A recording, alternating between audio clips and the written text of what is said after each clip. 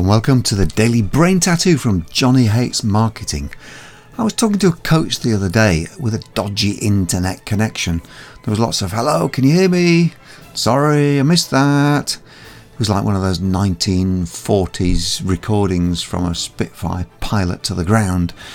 Not a good connection. It got me thinking about the minimum viable technology you need to be a coach, therapist or consultant in the 21st century.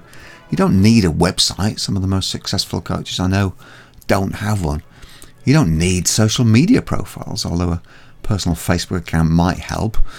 And you certainly don't need email lists, funnels and sales pages. No, the current day MVT, minimum viable technology, is simply reliable internet connection with enough bandwidth to hold video calls. And you've got permission to grow a global business right there. That's it from me today. Another Daily Brain Tattoo tomorrow. Meanwhile, hop on over to johnnyxmarketing.com and check out the Inner Circle, my brand new subscription community. See you soon.